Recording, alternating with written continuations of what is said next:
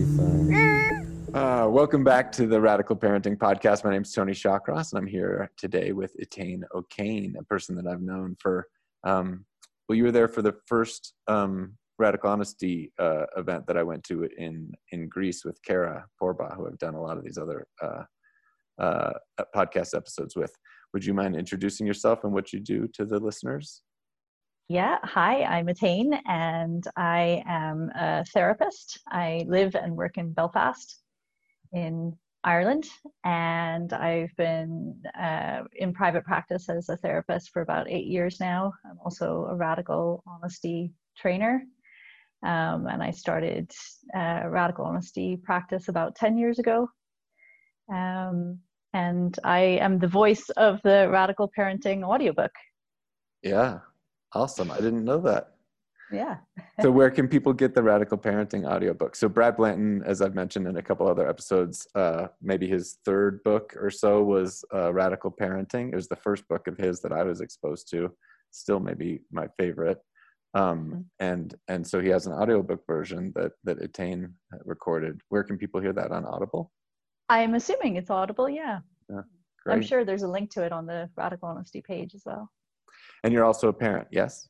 I'm also a parent, yes. Mm-hmm. So I'm a parent to Rory, who is 5.5. Mm-hmm. Awesome. And you co-parent with an ex, not a current partner, correct? Yeah, that's right. Mm-hmm. Great.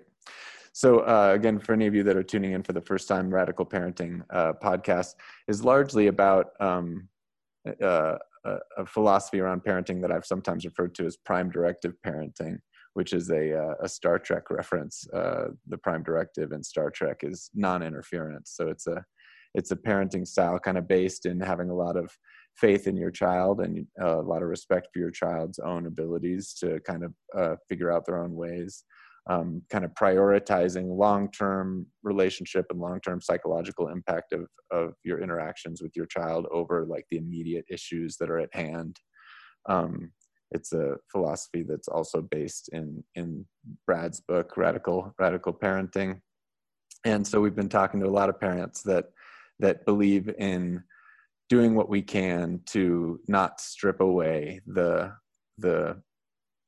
self-expression of our kids, to not strip away any of their self-confidence, to help them trust themselves, and parents who aren't that big necessarily on like obedience and discipline and things like that. So I don't want to speak for Etain. Etain's going to talk to us today about her work as a therapist and like the importance in parenting in so many areas of processing your own issues, especially issues you developed as a child through the parenting you received, and the importance of doing that and enabling you to be the kind of parent you want to be.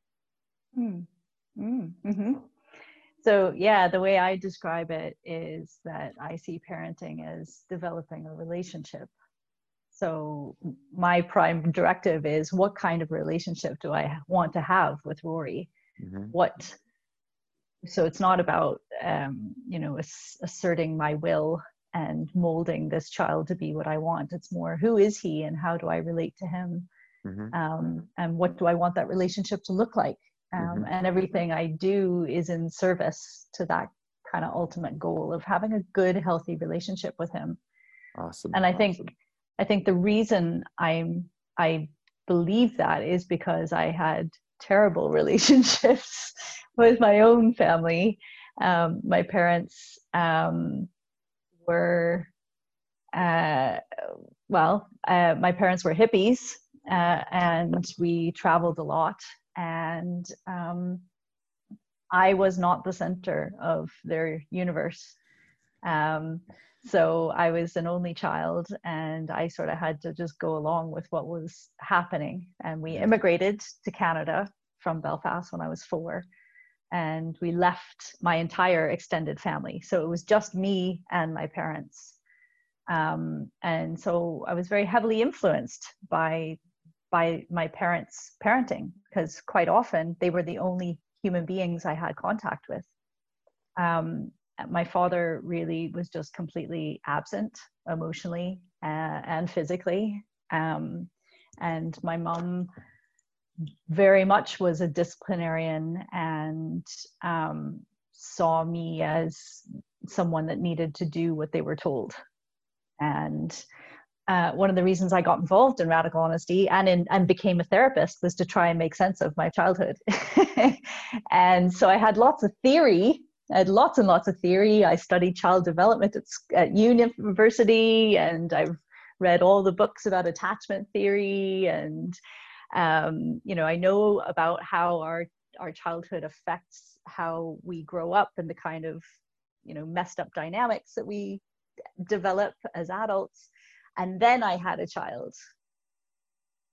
And suddenly it was just brought into sharp focus that I was now taking on the role of people that I didn't learn good habits from. I didn't learn good skills from. So I had to kind of question, what kind of parent do I want to be in real time? And it's been a very challenging experience because I was an only child. So I wasn't surrounded by other children. I didn't have a large extended family. I didn't have aunties and uncles to look to as role models. So whenever I had my son, it was like, okay, how do I do this? Mm-hmm. So I'm gonna. I don't want to sidetrack you, but I am gonna ask a few questions. Well, and first I'll mention that we're live on the radio, 92.9 FM, 89.3 HD3. You can listen online at denver.open.media, and that's an FCC we're in the United States. It tames in Belfast. We aren't allowed to say the F word on the air, Nope. So I'll mute that one out. And it's no big deal, but if you can, try and avoid those ones. So that's really off topic, but back to the subject at hand. So, first, I just want to say that a lot of people think they have like a broad idea of like what kind of relationship they want with their child. But my experience is in my relationship with my child, in my romantic relationships, even in like working kind of all relationships, I've found that it is really helpful to just like really think about that. Like, what kind of relationship do I want to cultivate? Because a lot of my natural programming, I think of myself as a good person. A lot of my natural programming is in line with the kind of relationships I want to create. And then a lot of it isn't. A lot of my like automatic programming and upbringing and habits aren't really lined up with that. I get really caught up in some moment or some short-term kind of goal or some short-term feeling or reaction I'm having, and then behave in a way that I find is actually at odds with if I were to sit down and think about the kind of relationship I want to cultivate with these people in my life.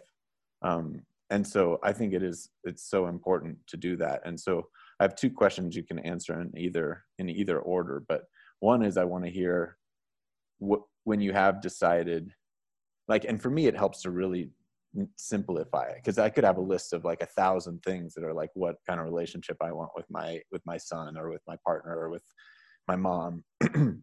But for me, it really helps to just like, what are the core things? Because then I can, no matter how riled up I'm getting or angry I'm getting or sad I'm getting, I can always go back to these one or two or three things. So one of my questions is going to be, what are those for you with Rory? And then another question, which maybe I'm interrupting you, we're already going to get there, is what are some of the ways you find your like knee-jerk, habits from childhood that are at odds with that? Yeah. So I would say that the core for me is, how do I put that succinctly? So I think what's most important to me as a parent is that Rory knows that he can be himself with me, and all feelings are okay. It's okay to mess up, but also to model graciousness and repair and communication skills, to give him language for what he's experiencing, rather than trying to just stop the experience I don't like. So If he's kicking off and he's mad at me, I'm like, okay, I can see you're mad at me. I can see that you're really frustrated that I won't let you have ice cream for breakfast. And it's still a no. And he can kick off and I'll say, okay, so, it's about having that kind of, like, he's allowed to kind of negotiate with me. He's allowed to tell me when he's frustrated or upset, or he's allowed to tell me when he's happy as well. We say love a lot. We're very affectionate. And I suppose I kind of want him to know that life is not always fair, but we work it out together. Mm-hmm. Like you were saying earlier, that sort of hands-off approach. So I've always sort of thought, okay, well, as long as nobody's going to die, as long as there's no real health and safety concerns, let him explore this. Let him trust his own instincts. And I see that as very different compared to people I see in the playground, other parents in the playground who are saying, stop that, don't do that, be careful, slow down, be quiet. There's all these, parents barking orders at their children, while I'll say things like, okay, you're up on that ledge. What happens if you slip? What's your next step? Where are you going to put your foot next? Have you thought about what you're going to do at the end of this precarious thing you're climbing on? And get him to kind of collaborate and think about things and know that risk exists. And it's okay to take risks, but to also be responsible for your own actions. I think those are the kind of the core things. And also just to have fun. Life is about not taking life too seriously. Mm-hmm. You don't have to teach kids that usually. Yeah.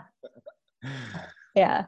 And your second question about when am I tested in that, I think it's when the real, the big challenge for me is when there is extreme anger or violence, because kids lash out, right? And particularly young children who don't have impulse control, who don't have the capacity to stop themselves from feeling huge emotions and acting those out.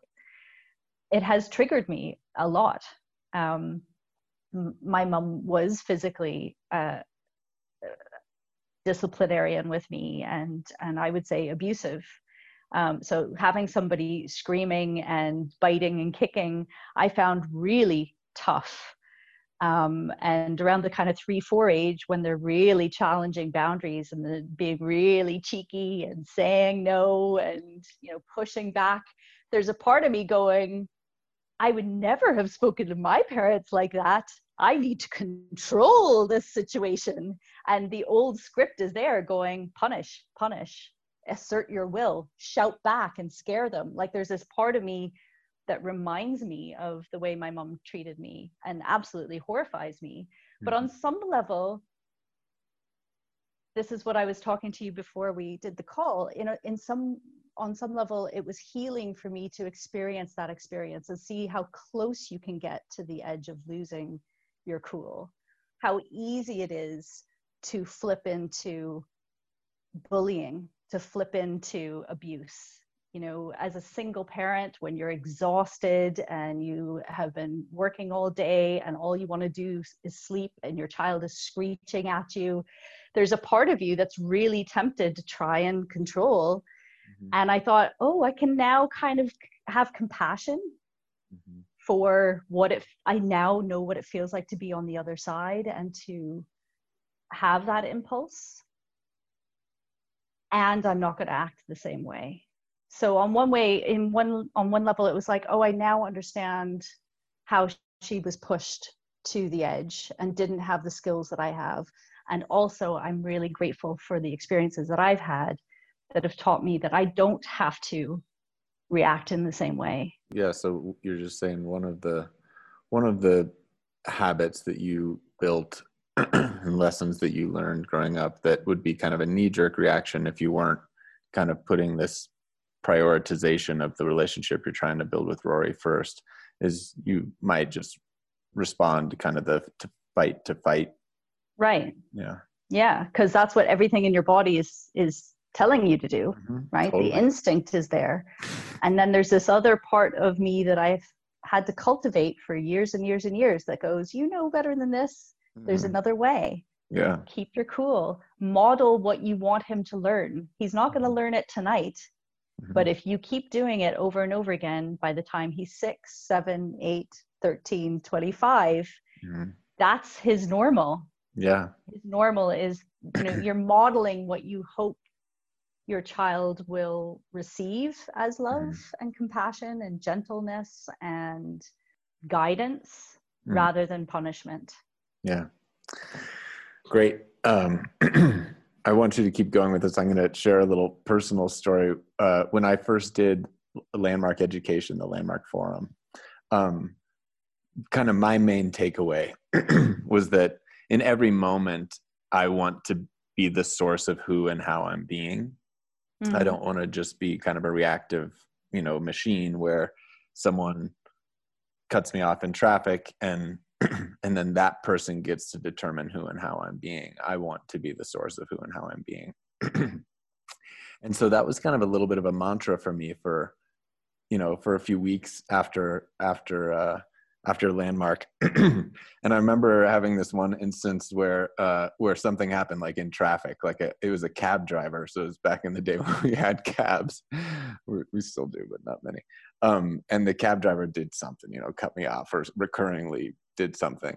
And I said to myself, like, right, no, I want to be the source of who and how I'm being, not this guy. And I was like, yeah, I want to, who and how I want to be right now is the guy who finds a brick and smashes it through this. I thought my rational brain was like, no, this is who I want to be. I want to like smash his windshield or something like that. Anyway, the point of that for me is that like, it is in me, like this reactivity and this anger is there, and it's like, yeah, it's so strong sometimes that I even like get so caught up with it that even if I'm questioning myself, I'm like, no, this is the right thing to do right now. I don't ever think that anymore. I mean, I've had enough practice at it, but when that was a new idea for me, I was like, yeah, pretty much all facets of my brain are being overtaken by this anger that I'm feeling. And I didn't. There are times when I do lose my cool as a parent, and what I do is I'm really good at communicating that before it happens. So I'm really clear with Rory, like, yeah, that noise is driving me crazy. If you keep doing it, I'm going to have to either leave the room or we're going to have to stop what we're doing. Will you please stop? And if it keeps going, there might be a time when I really lose it and go too far. And I had a situation with him just last month where it was just a really tough week. We had been in lockdown for 5 months. He's an only child as well. He hasn't been able to play with other children for a long, long time. He's kicking off. He's feeling the effects of COVID and everybody else's collective stress. And it was just being really hard work for about 2 weeks, just defiant and angry and, you know, spitting and like, it was tough. And like, there was a part of me was really being triggered by it. And there was one night it just came to a head and he kicked a ball and spilt something and I lost it. I was so unreasonable. I was shouting. I was, you know, being really mean about it, going, you have to clean that up. And I was, you know, really, and he started to cry and I started to cry and we cuddled each other. And I thought, okay, yeah, we're both just we're just at the edge of our ability to cope with anything right now. And that's okay too. It's okay for our kids to see us completely get it wrong. Yeah. And to go the next day and say, Mommy did the wrong thing. I lost my temper.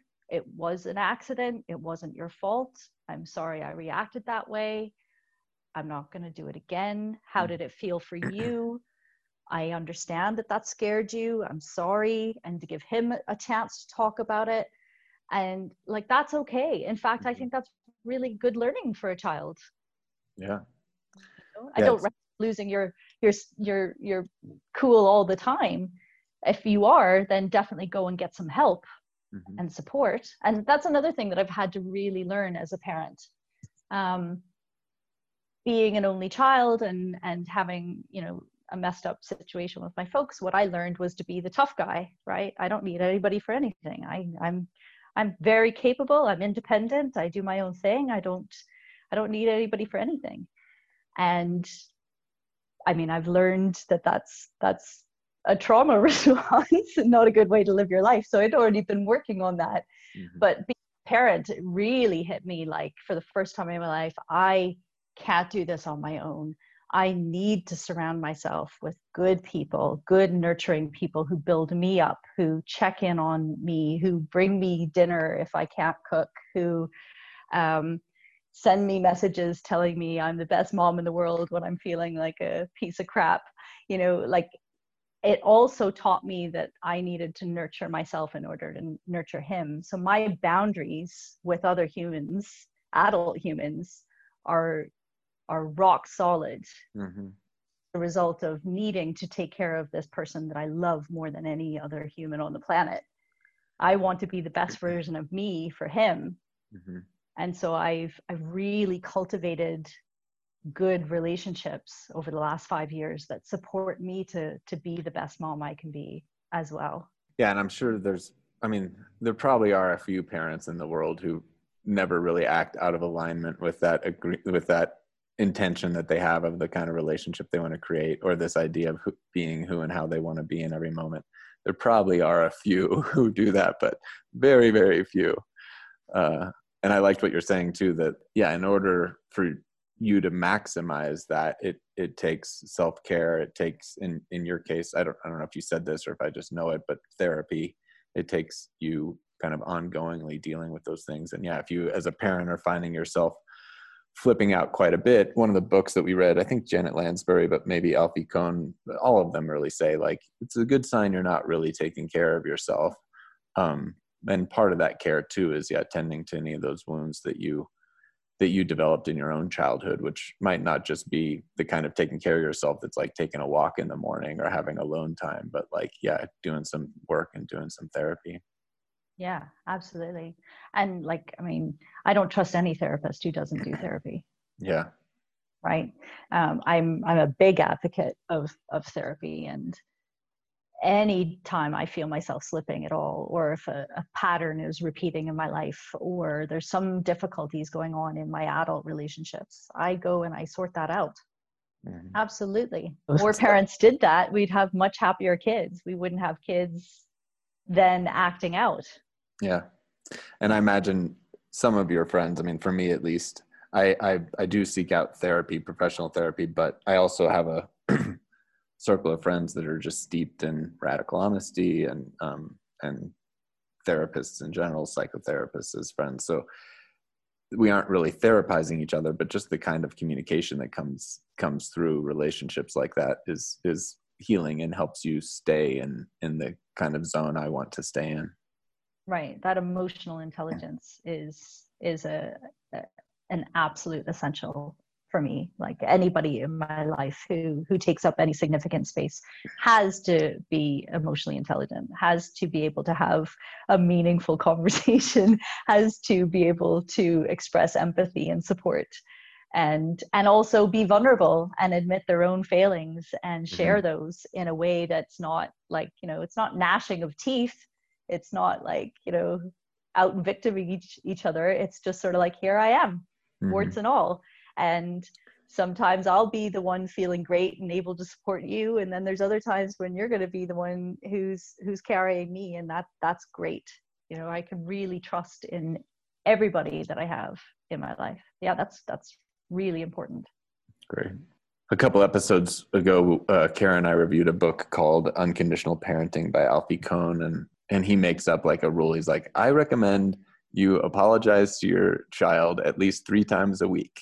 And he admits that he's just making up this number for no reason. But yeah, I liked what you said. I mean, no parent is going to be perfect. No parent is even going to be their own version of perfect. Mm-hmm. By their own standards, no parent is ever going to be perfect. That's kind of the only standard. I don't want to be perfect. Yeah. I don't want to be perfect. Yeah, No, I good. want to be perfectly imperfect, and I want Rory to grow up in a world where it's okay to mess up and Yeah, to have lots of strong, resilient skills in dealing with the imperfect. yeah, That's what life is going to throw at him. yeah. It would be pretty shocking if you were perfect and then he has to deal with the real world and coworkers and siblings, or in this case, whatever, eventually significant others or whatever. It'd be pretty hard to handle if he had a mom Yeah. who never And flew off the if I handle. could have $1 for every client that's come into my office struggling with anxiety who says, I had a perfect childhood. And then after about 3 or 4 sessions, they start talking about their childhood. And I'm like, yikes, Yeah. that sounds horrific. People who think they had perfect childhoods often have incredibly stilted, emotionally non-existent relationships, which were based on duty and keeping up appearances and pretending to be positive and ignoring anything negative. Mm-hmm. And they don't know how to cope with the stresses of life. Yeah. Yeah. They don't know how to play. They don't know how to be silly. They don't know how to admit mistakes. They don't know how to apologize. They Well, don't know how to ask for help. I like to, for me, apologizing, just totally separating the two things. Cause like whatever Rory did, it's kind of irrelevant. There's no reason to even talk about the kicking of the ball or spilling the thing. Like that, what you did is a separate act, and you can apologize for that in total kind of isolation, Exactly. And it's beautiful now that he's getting a bit older and he is developing that ability to speak up for himself and to reflect on experiences. He's not so much just in the moment anymore. And he'll say to me, those were unkind words that you used. Mm-hmm. Or he'll give me feedback. Mm-hmm. And I'll be like, yeah, how could I have done that differently? What do you think? And we talk about it, and it's really lovely that he feels like he can give me feedback on what he thinks are injustices or things that I could do differently. Mm-hmm. And he'll say to me, Mommy, use your kind words, or you're being grumpy, or whatever. And Mm-hmm. it's like, oh, thanks for pointing that out. Yeah. Yeah. Is it always like, oh, thanks for pointing that out, or is it ever something else? Most of the time. I Yeah. mean, I'm a pretty laid back parent, I have to say. Like I do tend to really love his company. Mm-hmm. And even in the hard moments, there's something just really joyful about, I suppose I just feel so honored that there's a human being in the world who thinks I'm his everything. Mm-hmm. It's such an honor. I mean, when you see just how utterly loving and pure and accepting children are, even in so-called negative moments, there's still a real sense of joy to be part of it with him, if that makes sense. It sounds a little cliched, but it's actually true. Like, even when things are tough, I'm like, what an amazing relationship to be part of.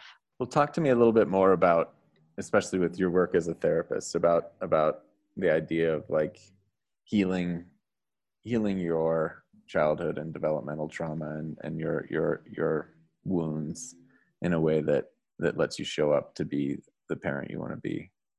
Well, yeah, I'm not sure if the two are connected, if me being a therapist and me being a parent I suppose that it's What I allowed meant me to as put a a lot of therapist the is things. just that you see a lot of different people. I mean, you see a lot of people dealing with their wounds and their developmental, and you help people work through that. So you just have a lot of, not only your own experience in healing your own wounds, but you have a lot of experience in helping people. Mm-hmm. Well, I suppose one of the things I do ask people now that I didn't ask before I had a child is, if they do have children, I'll say to them, what kind of parent are you and what kind of parent do you want to be? In the context of everything that we're talking about in therapy, what is your role as a parent? And that actually, it's a really interesting question for people who are in the middle of therapeutic work that is focusing on them. And quite often I get people to go back to their earliest memories of experiences that they had as a child and to connect with that child as they are now as an adult. And then sometimes they're like, oh my God, I do that to my son all the time, or whatever. Like they start to make these realizations that they have somehow, as much as they feel uncomfortable about it, they have absorbed those parenting techniques or skills or lack of skills into their own way of being. And when they are confronted with it, they go, yeah, that stops now. That stops for me in terms of allowing that to happen to me. And it also stops for my kids. Yeah. Because I actually get to choose now. And that's a really, it's a powerful realization. It does heal the child in you as much as the relation, repair the relationship that you have with your own children. It makes me think of I'm sure my friend won't mind me sharing this, but I was doing a workshop and we were talking about, transactional analysis and the adult child parent dynamic. And he was saying, yeah, but like, what if you're just really angry at your kid? Like, what if they're just pushing your buttons to the point where you can't, like, you're just locked in battle and they won't listen to anything you say? And I was like, can you give me an example? And he said, like, every morning it's a battle with my son. Every morning he won't get his clothes on and he won't eat his breakfast and we're always late and da, da, da. And I'm like, that sounds a lot like the person you describe yourself as. Like, you're Mr. ADHD guy. Like, you're always late. You miss deadlines. People tell you that they're frustrated with you not paying attention. What was it like when you were a kid getting ready for school? And he started to cry. And he's like, yeah, exactly the same. It was exactly the same. And he made a decision then, I'm not going to do this anymore. And he stopped. He got up earlier. He was organized.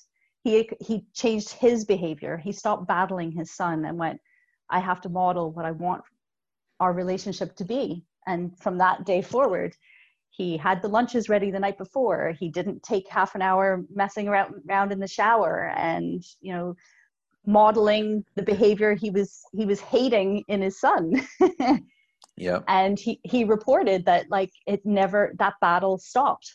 They were showing up to school 15 minutes earlier than usual. They were getting to play in the playground together. His son was putting his arm around him and telling him he loved him. But it wasn't until he realized, oh, I was that kid and I know what that feels like, that he was able to change himself and stop projecting it onto his own kid. He was just being just like his dad. And why wouldn't he be?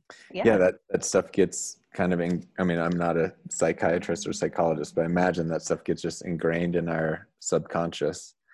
And until we bring it to our conscious awareness, we just play it out, just like top dog, bottom dog kind of stuff. He was so used to being in trouble for those things himself and denying that part of himself that it just became second nature that he would get mad at his kid for the same thing. Yeah.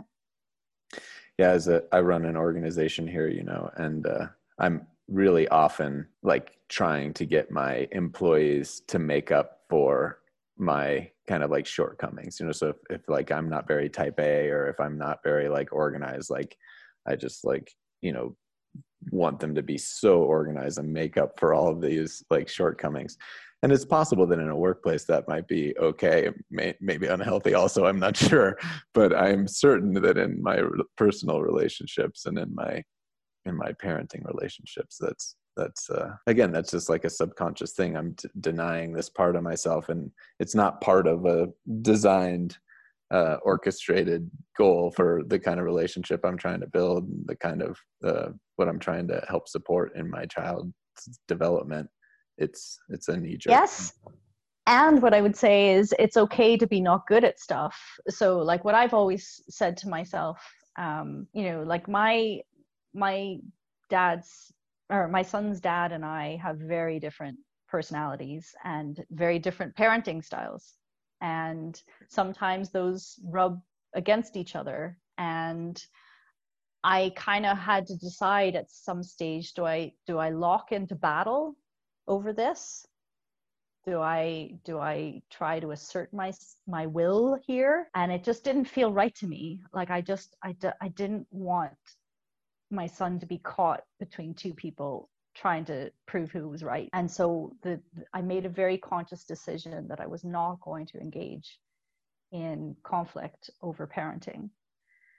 But what I was going to do is expose Rory to as many people, as varied a group of people as I possibly could.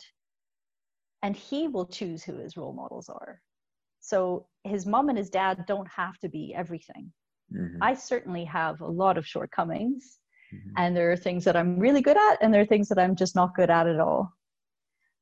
But I trust that within my circle of friends and the people that I expose him to and the experiences that I expose him to, he gets to see that there is more than one way to do things. Mm-hmm. There's more than one way to communicate. There's more than one way to express anger. There's more than one way to express love. And he will have a rich enough experience that he will realize that people are different, and he will have an opportunity to get whatever his needs are met, not necessarily by me, not necessarily by his dad. If there are shortcomings, hopefully the community and the clan will pick up the slack. Mm-hmm. Yeah. Which is kind of like what you're doing at work. You're saying, okay, I'm not good at that bit, so I need somebody else to do that bit. Yeah, that's a lot of what too. Cooperation and coordination and organizations is about. Yeah, bringing in the different skill sets so that you can do something more than we could do on our own. Yeah. So, in a way, like gentle parenting or radical parenting or whatever you want to call it is also being allowed to be your imperfect self, mm-hmm. and to be honest about that.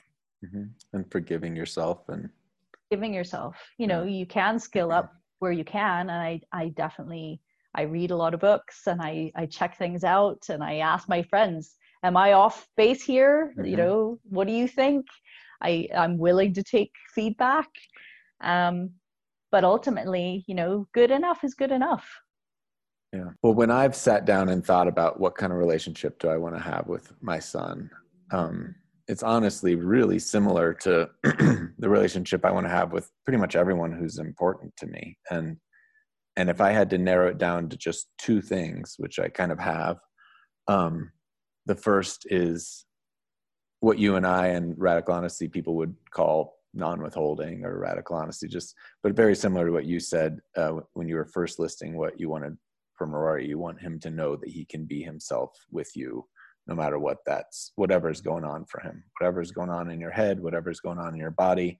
It's never going to be something you need to hide from me or shift for me to accept you and love you and be there with you as you go through whatever you're going through. I get a little shivers on my face when I think that, but that's the first one for me. And then the second is acceptance. So the first is like non-withholding, just like you get to mm-hmm. express everything that's there. And then the second is I have to then agree to not try and change that. I have to agree to just like accept that. Yeah. And I want to, when you're, like you said, spouting off or whatever phrase you use that might be something we don't use as often in the US. I don't remember what you said, kicking off or something like that. When he's doing that, like, I don't like my child suffering. I don't like anybody suffering. When you're sad, when you're angry, when you're suffering, I want to end it, and I want to even accept that. I want to accept that, right now you're just mad, and I want to accept whatever's going on. And for me, the hardest, especially in like personal relationships, romantic relationships, it's like I can be there with people being upset. I can be there with people needing to grieve, with people needing to whatever. But when it's directly aimed at me, that's like a Jedi skill I haven't quite mastered. And with your kid, I'm sure it very, very frequently is aimed right at you. Yeah, so absolutely. Accepting that anger and that sadness is aimed at you, and in their experience, it's your fault. Right. There was a period when he was in his, he was about 4, where I've read that young boys go through a period of just like their testosterone just like goes up like 800% when they're about 4, and they're just like these bulls.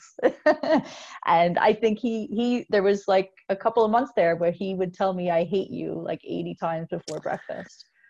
And there were times where that cut to the bone, like that hurt beyond, like somebody that you love so much saying that they hate you over and over and over again, and nothing you can do is right. It's painful. And it's not personal. He's not doing it to me. That's where my personal work kicks in. That's where all of the years of meditation, all of the years of practicing radical honesty, all the years of therapy, all the years of learning good conflict resolution skills, all the years of learning how to focus on the behavior and not the person, and being able to separate someone's inherent value from the way things are happening right now kicks in. And also to go and have a good cry and be allowed to feel hurt and sad, but without making it that child's responsibility, without shaming them, without name calling, without stamping down, without even pulling rank, you know, like you can watch your own boundaries, you can take care of yourself without what I call pulling rank, or what, you know, that phrase, pulling rank on your child. Yeah, exactly. And you can express your sadness and your frustration while also respecting their inherent value as a human being from their experience in that moment. Yeah. So yeah, for me, when I'm flipping out, when I'm triggered, I remember just those two things. I narrow it down to just non-withholding and acceptance, because that's all it takes for me to remember these kind of more complex and larger ideas. But yeah, for me, it just boils down to that, because even no matter how triggered I am, no matter how much I think the person I want to be right now is the person who throws a brick through this cab driver's window, I can go back to that and remind myself of, yeah, what I want in all the relationships that I care about is non-withholding and acceptance. You had recommended a couple books. I kind of forget what they were. I think one was Raising Boys, right? Mm-hmm. Yeah, so maybe I'll put a couple of the books that you mentioned on our list to read and review. Mm-hmm. Any resources you really want to share around like healing your own trauma? It could be children's related to child raising, or it could be not. Anything you want to recommend to the listeners? I think some of the best books are actually books that aren't about childhood or child rearing at all. So there's a book that I really, really loved, called How to Be Adult in Relationships, by, what is his name? Rocha, I think. I can send you information. Do you give links? Yeah. Or how do you? Okay. Yeah. So How to Be Adult in Relationships is written by a psychotherapist who's also a Buddhist. Is it David Richo? Richo, that's it. David Richo. It's and on Audible, it's a very, as well. he talks about the 5 core needs that children have. And that was a really healing book for me, in terms of, you know, he was saying, like, you know, we act out the bits that we didn't get as children, and so it's our job as adults to heal those wounds. And it's a really accessible book, and it's based on some lovely philosophy as well. So I thought that book was really, really helpful to me as a parent. Mm-hmm.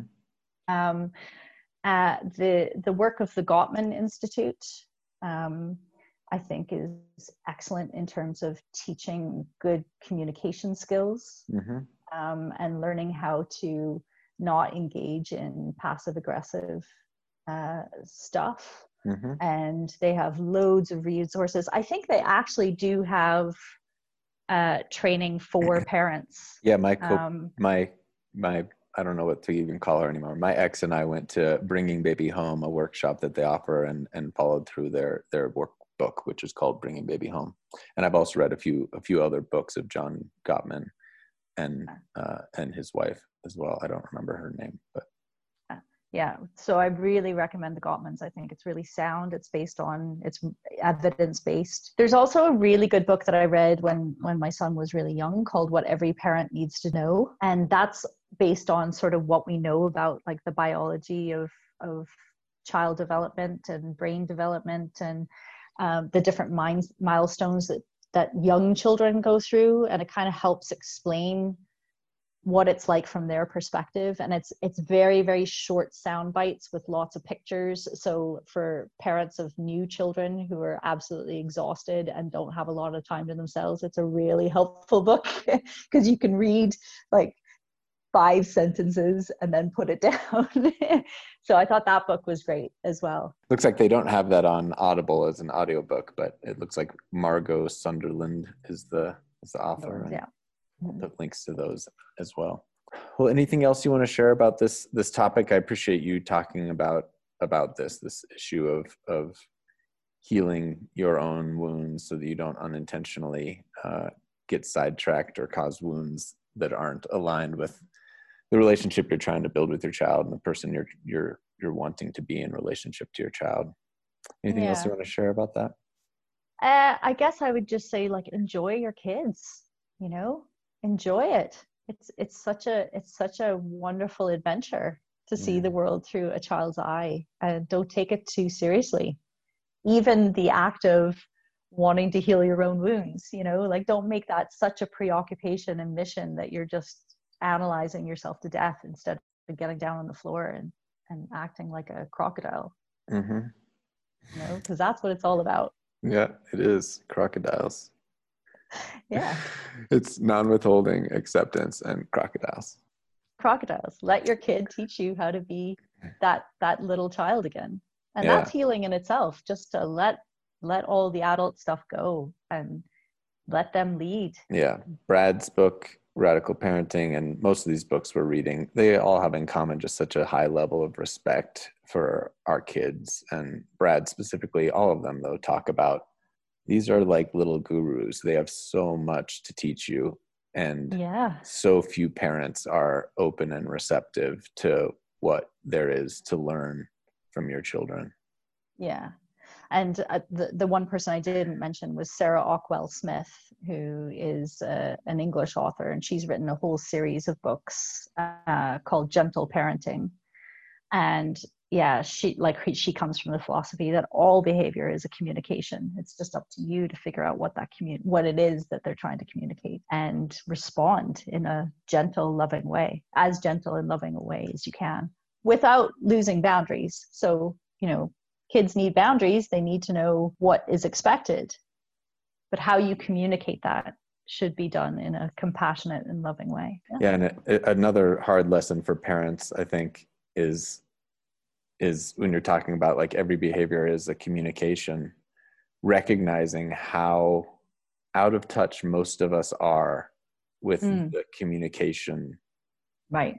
Because we're so wrapped up in the story. Yeah. And we have so many filters, so many analyses, so many past experience and projections that we don't really know the difference between exploring the communication that is being communicated to us from that thing out there, and projecting our own experience, our own situation, which is probably one of the core exercises and muscle building tools of radical honesty. Yeah. And you practice that with adults. You don't use your kids as guinea pigs for that work. Right. But when you do that work with other adults, so you can mess it up, and it's safe to do that if you don't feel like you're particularly skilled in that area. Yeah. Good. All right. Well, thank you. It's nice to see you. I hope we do this again sometime soon. It's fun. Thanks. Yeah. Thanks for asking me to do it. Yeah. All right. Well, thanks everyone for listening. We'll be back next week with another episode of Radical Parenting.